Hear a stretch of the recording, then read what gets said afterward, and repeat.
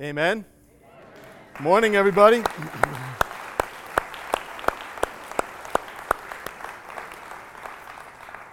Welcome to North River. So glad to be with you today. And if this is your first time, we just want to extend a greeting to you. We're glad that you're with us.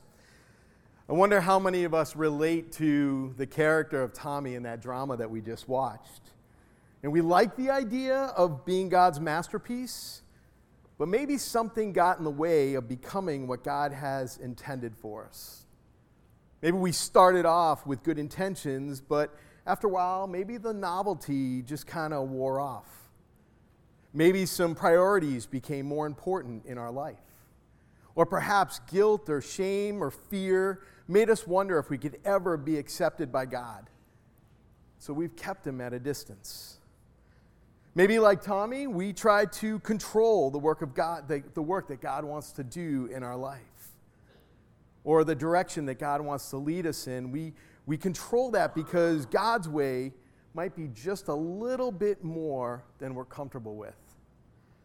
Christian comedian John Crist struggles with that idea all the time. In fact, he wrote this week, he said, "I want to be more like Jesus in every way, but eating fish for breakfast is where I draw the line." Or is it possible that you have settled simply with being nominally connected to God in name only? You say you follow God, but nothing about you resembles an authentic walk with God. What would happen if, like Tommy, we fully allowed God to create us into his masterpiece? What would you need to surrender? And what would be the result? We're currently working through a series on the book of Colossians, and it's called Getting Clear on Jesus. And one of the things that we're learning along the way is that Jesus is enough for us. We don't need anything else but Jesus in our life. Today we're looking at the first 11 verses of chapter 3, and I'd like to read those for you this morning. "Since then you have been raised with Christ. Set your hearts on things above where Christ is, seated at the right hand of God. Set your minds on the things above, not on earthly things. For you died, and your life is now hidden with Christ in God. When Christ, who is your life, appears, then you will also appear with him in glory. Put to death, therefore, whatever belongs to your earthly nature: sexual immorality, impurity, lust, evil desires, and greed, which is idolatry. Because of these, the wrath of God is coming. You used to walk in these ways in the life you once lived. But now you must also rid yourselves of all such things as these: anger, rage, malice, slander, and filthy language from your lips. Do not lie to each other, since you have taken off your old self with its practices and have put on the new self, which is being renewed in the knowledge in the image of its creator. Here there is no Gentile or Jew, circumcised or uncircumcised, barbarian, Scythian, slave or free, but Christ is all and is all." Becoming God's masterpiece requires two key elements that we're going to look at this morning. The first is focus, and the other one is change. First, we'll look at focus. When we're talking about becoming God's masterpiece, focus is not about trying harder. It's not about exerting more grit or having more determination. Focus has to do with whom we are setting our life around. Let me throw up verses 1 through 3 again. "Since then you have been raised with Christ. Set your hearts on the things above, where Christ is, seated at the right hand of God." See, when we focus on Jesus, we seek the things that are above. Notice the Apostle Paul's declaration: "You have been raised with Christ." This reveals a change in our status. A transaction has taken place. This is not something we are doing, but it's something that's already been done. The transaction is being united with Christ in his death and in his resurrection. And it's through Jesus that our debt of sin has been canceled. And through him, we have eternity. We have entered into God's family. But just as Jesus was not defeated by death, but raised to life, so too are we in Christ. Now, this is not something that we could ever do on our own. We need God's grace in order to complete this transaction. Now, the implication of this transaction is that we will not stay as we are or where we are. In Christ, the radical transformation from death to life is just the start. We have the rest of our life to start living for eternity. How do we do that? Look at what Paul says next. He says, "Set your hearts on things above, where Christ is, seated at the right hand of God." Our focus is not only on who Jesus is, but where Jesus is. When we focus on Jesus, we seek the things that are above. Jesus is not dead in the grave. He's alive and he's united with God at the throne of heaven and earth. Paul says we should set our heart and our focus there. The literal translation for set your hearts is to seek, meaning to search for, to desire, to require, to demand. So by seeking the things that are above where Christ is, we are focusing and prioritizing Christ who is in heaven. Now, this is not just some cosmic or celestial idea. There are three real things that happen when we set our focus on heaven. First, it heightens our reverence for Jesus. Do you ever notice when somebody important's in the room or somebody that we want to hang out with, spend time with, it causes us to sit up a little bit more, to look up and look like we're more alert. When I was a kid, I worked at a local gas station here on the South Shore, and I remember one day I was at the cash register, and there's a couple other people, other employees I was working with, and they're in the back. They weren't doing anything wrong, but we were just kind of like very lackadaisical in what we're doing. And I'm behind the register, and all of a sudden the owner of the gas station comes walking up towards the curb and almost at the door. And I remember at that moment, as I saw him, I was like, oh great, people are in the back. We better get into action. So I yell out, "Hey guys, Leo's here." He heard me through the glass. So he walks in, he opens the door, and he's like, What did I just hear? What did you just say? Let me tell you, that guy saw more work in me in that 10 minutes that he was in that room than ever. Why? Because he was there. My daughters, Riley and Peyton, they do the same thing. I pick up Riley after Peyton after school, and we'll get in the car, and she'll be like, "Hey, Dad, are you going back to work today?" And I'm like, "Oh, yeah, honey, I got to go back." She's like, "Oh, okay." And, every day she's starting to ask that. And finally, one day I asked her, I was like, "Peyton, why do you keep asking me that question?" I'm like, "Are you, sad that I'm going back to work?" She's like, "Yeah, I'm really sad that I'm going back to work." That's not the truth. She wants to raid the refrigerator when I'm not home. And if I'm not home, she can eat whatever she wants. But when I'm there, it's a different story. Dad's in the house. Well, that's kind of the same way that this idea of setting our sights, our focus on heaven, is that it builds our reverence. It gets us focused on who Jesus is and how we're supposed to be. It's not out of fear, but it's out of reverence of who God is. Second thing that happens when we seek heaven is that we won't get confused between Christ and the principles of this world. One of the challenges that the Colossians were wrestling with was the false teaching of the Gnostics, who believed that Jesus wasn't enough, and something only they knew about and needed to be added to Paul's message of the gospel. It was like a religious soup.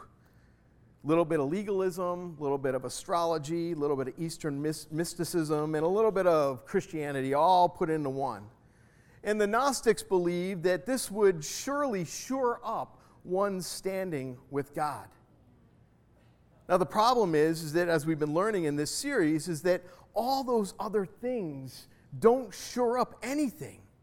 Rather, it weakens our standing with God because we're no longer trusting that Jesus is enough when we buy into a false teaching like that. Think about the false teachings that we hear in our society today. All roads lead to heaven. I'm good enough. God helps those who help themselves.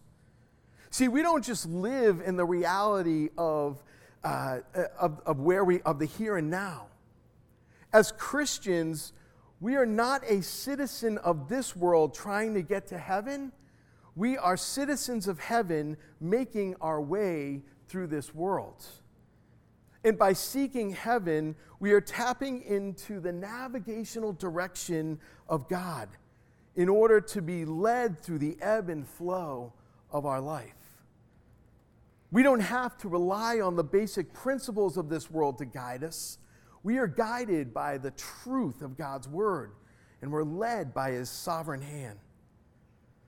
One of the mantras that you often hear in our house is, choose attic friends, not basement friends.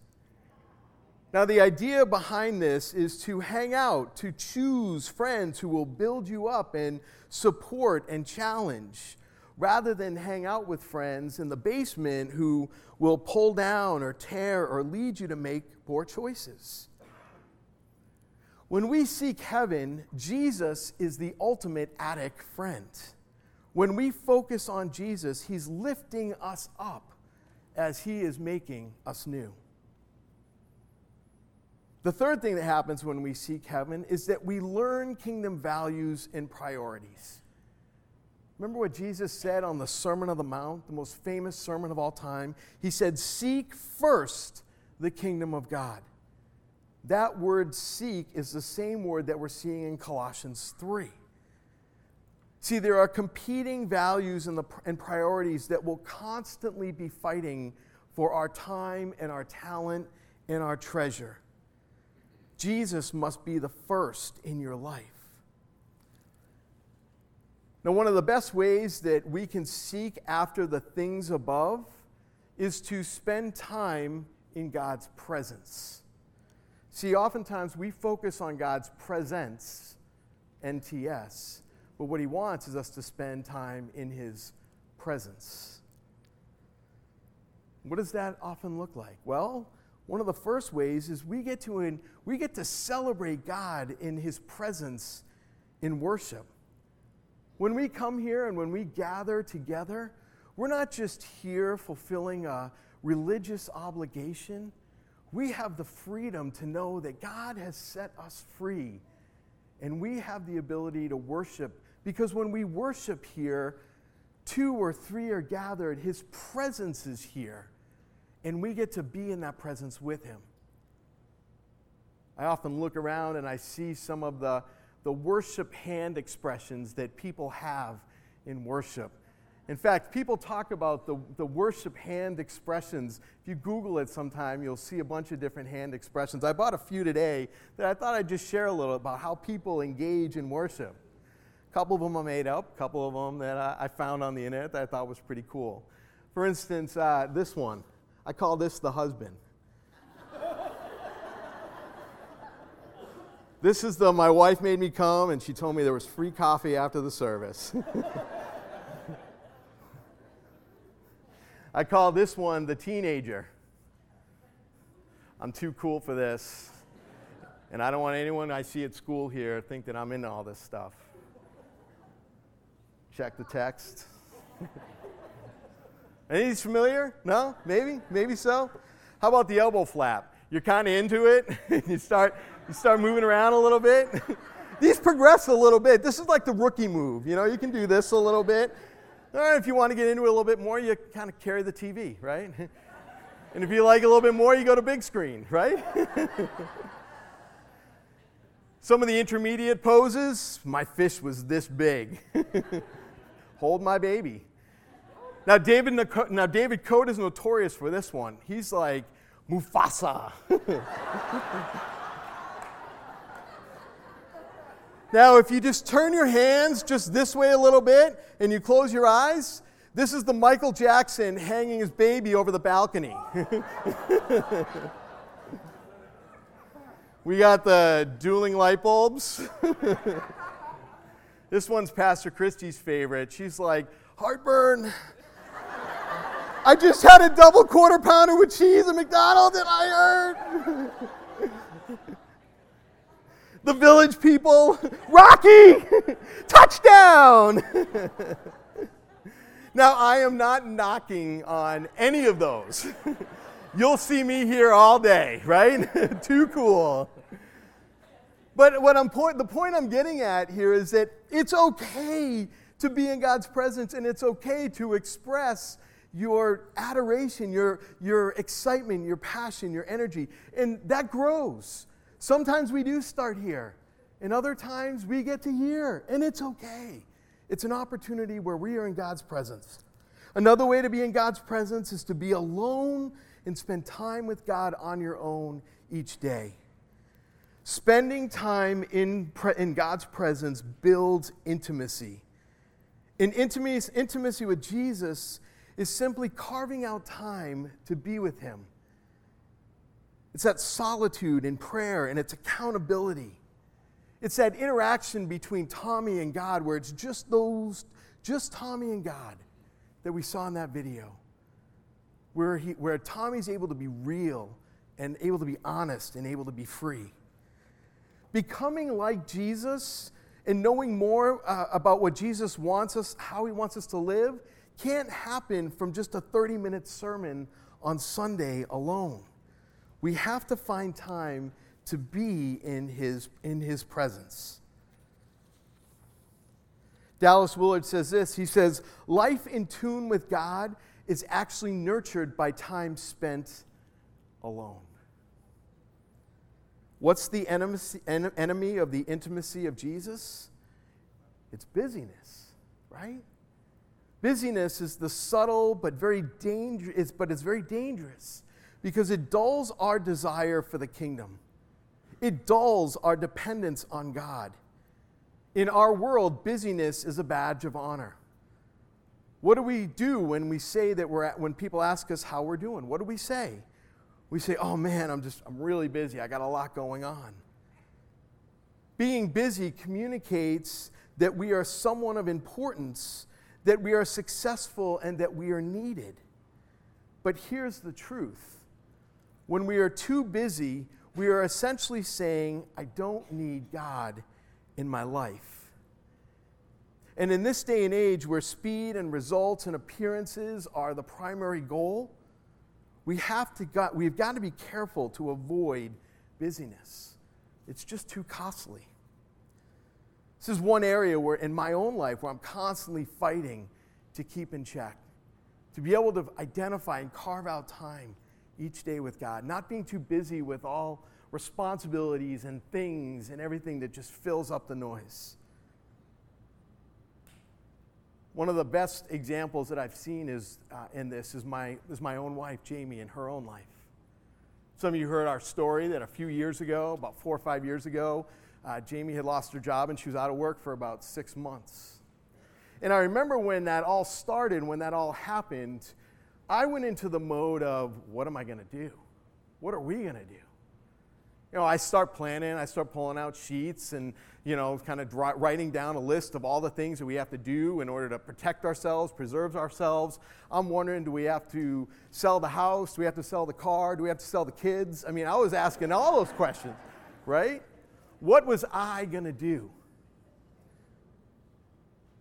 And while I was trying to figure out what I was going to do, Jamie was figuring out what God was going to do.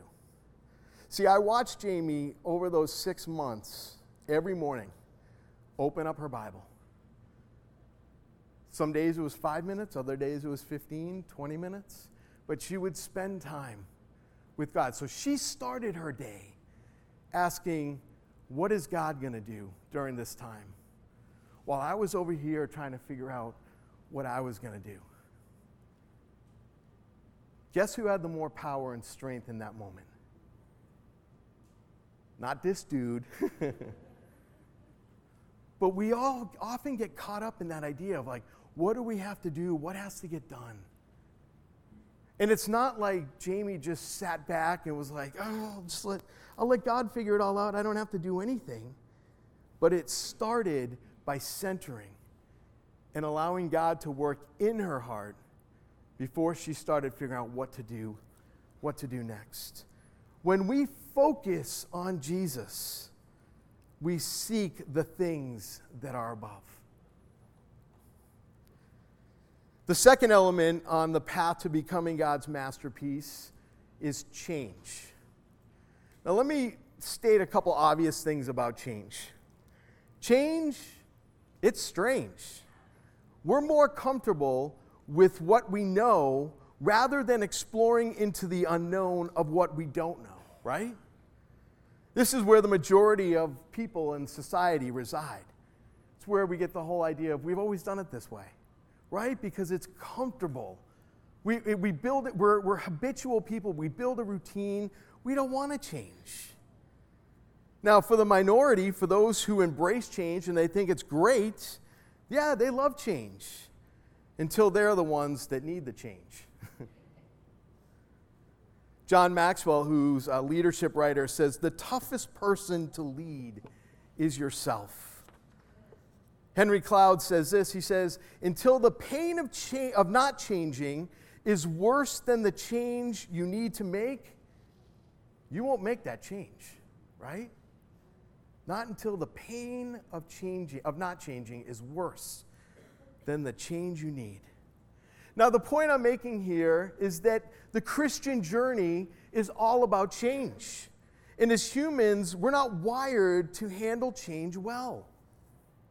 Go back to the drama that we just saw a few minutes ago. Tommy wanted change, but he wanted to control it. He wanted God to chisel out what he wanted him to chisel out. He was more worried about his waistline than his heart line. He was nervous that he wouldn't look like himself after God was finished chiseling. Remember when God said, who do you see when you look into the mirror? And he tried to avoid God from doing the work by doing a lot of talking. Finally, God said to Tommy, most people would rather talk than do the work. The Bible has a name for this change. It's called transformation sanctification. And it's what sits right here in Colossians 3. It's the process of no longer living our old life, and it's living out our new life in Christ. In spiritual formation, we call this the false self and the true self. The false self and the true self are basically the two ways that we live as humans in the world. The false self depends on our own strength and our own abilities and our own resources. Everything that comes from the belief that our deepest satisfaction comes from living life our way, not God's way. At its core, the false self is our sinful nature because it is us living outside of who we were created to be. We have a perpetual need to preserve a false image of ourselves, which is reflected in how we relate to the world. The false self often operates out of fear and selfish desire, pride, blame, control, judgment, because we're trying to protect that inner world of ourself, our soul. We don't want people to see what we're really about or what we're really like. The false self is extremely complex as it's intertwined with our sins and our habits and our patterns that we've developed over the years of our life, how we've learned to navigate through the world. It's even tied to our family origin. One of the triggers of the false self for me is that I can become incredibly competitive, which stems from being told as a kid, you do whatever you want to do in your life, just you better be the best. Now, I know what that meant now that I heard it, but for many years, that was a pressure, a compulsion of needing to be the best in whatever I did. Now, the true self is the opposite of the false self. It's your total self as you were created by God and as you're being redeemed in Christ. It's the image of God that you are. It's the unique face of God that has been set aside for eternity, from eternity for you. In other words, your true self is God's masterpiece.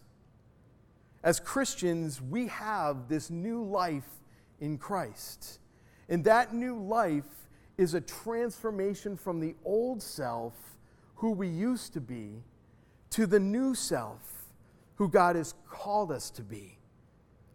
And the true self is cultivated as we grow and we walk with God. That's the transformation that's happening in our life as we follow and walk with God. Now, the true self depends on God for everything. We have a choice. Will we operate our life from the false self, or will we operate from the true self? Well, how does that work? How do we operate in the true self? Well, we have to let God do some chiseling in our life. Here's what we read in verses 5 through 10. Paul says, "Put to death, therefore, whatever belongs to your earthly nature, sexual immorality, impurity, lust, evil desires, and greed, which is idolatry. Because of these, the wrath of God is coming. You used to walk in these ways in the life you once lived. But now you must also rid yourselves of all such things as these: anger, rage, malice, and slander, and filthy language from your lips." Do you hear what Paul's saying here? Do you see what's happening? He's saying, put to death your false self. You have to put it to death. Paul's not just here calling for a couple of New Year's resolutions over the next couple years. Oh, I'll try to be a little bit better. Paul is calling for a complete eradication of the old self. It's the intentional focus on allowing God's Spirit to work in you and reign in you fully. A few months ago, we did a house project. Some of you guys know I like to do DIY projects around my house. And one day, Jamie went out for a few hours, and I decided, I think I'll work on my fireplace. So when she came home, she saw this mess where I ripped out everything in front of over the fireplace. She thought it was going to be all done by the time she got home, and 2 weeks later, here we are. We're still working on it. But one of the things happened when I opened up that wall. I opened up one board, I took out one board, and there was a nest of ants. Not just a few ants. I'm talking about the ball of ants where the queen ant is sitting inside. And I opened that thing up, and those things went scurrying everywhere. So I'm out getting the spray, and I'm squirting it. I got a vacuum. I'm sucking them all up, and I'm squirting spray down into the vacuum so that they're ingesting it all.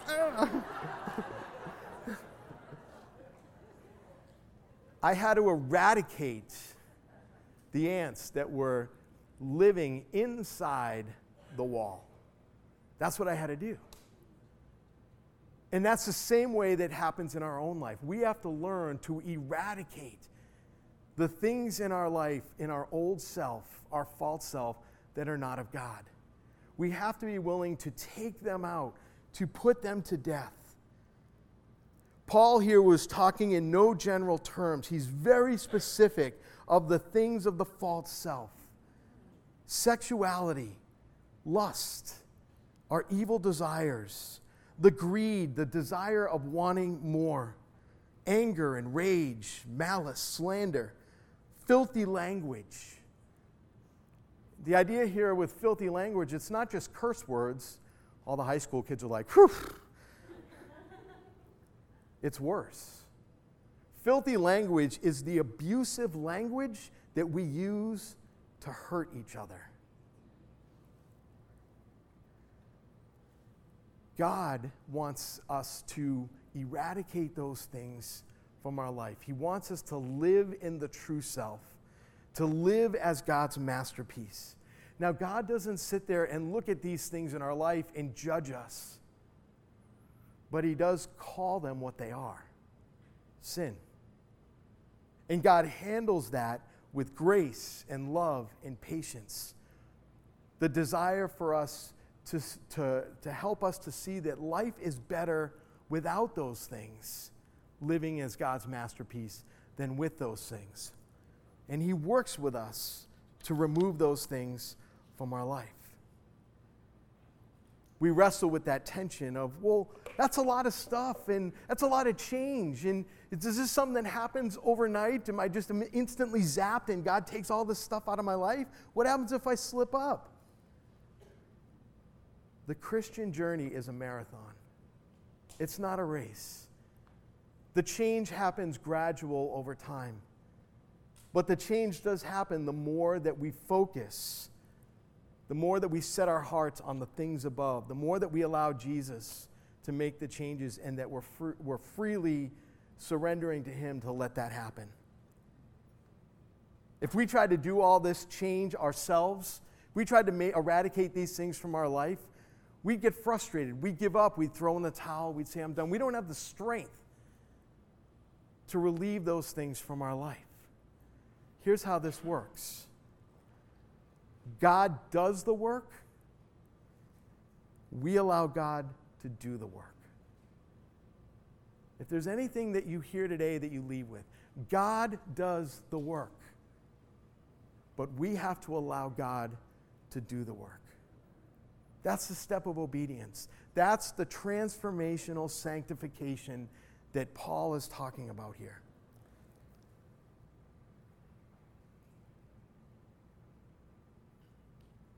The last thing that we see in this passage this morning is that when we focus on Jesus, kingdom values are reflected in community.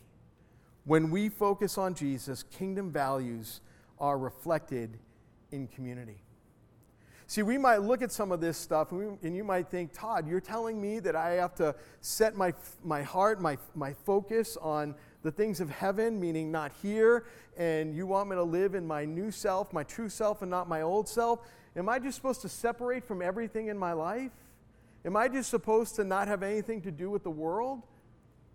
And the answer is no. Why? Because Jesus knew that the process of allowing Him to do the work in our life is something that happens while we're in this life.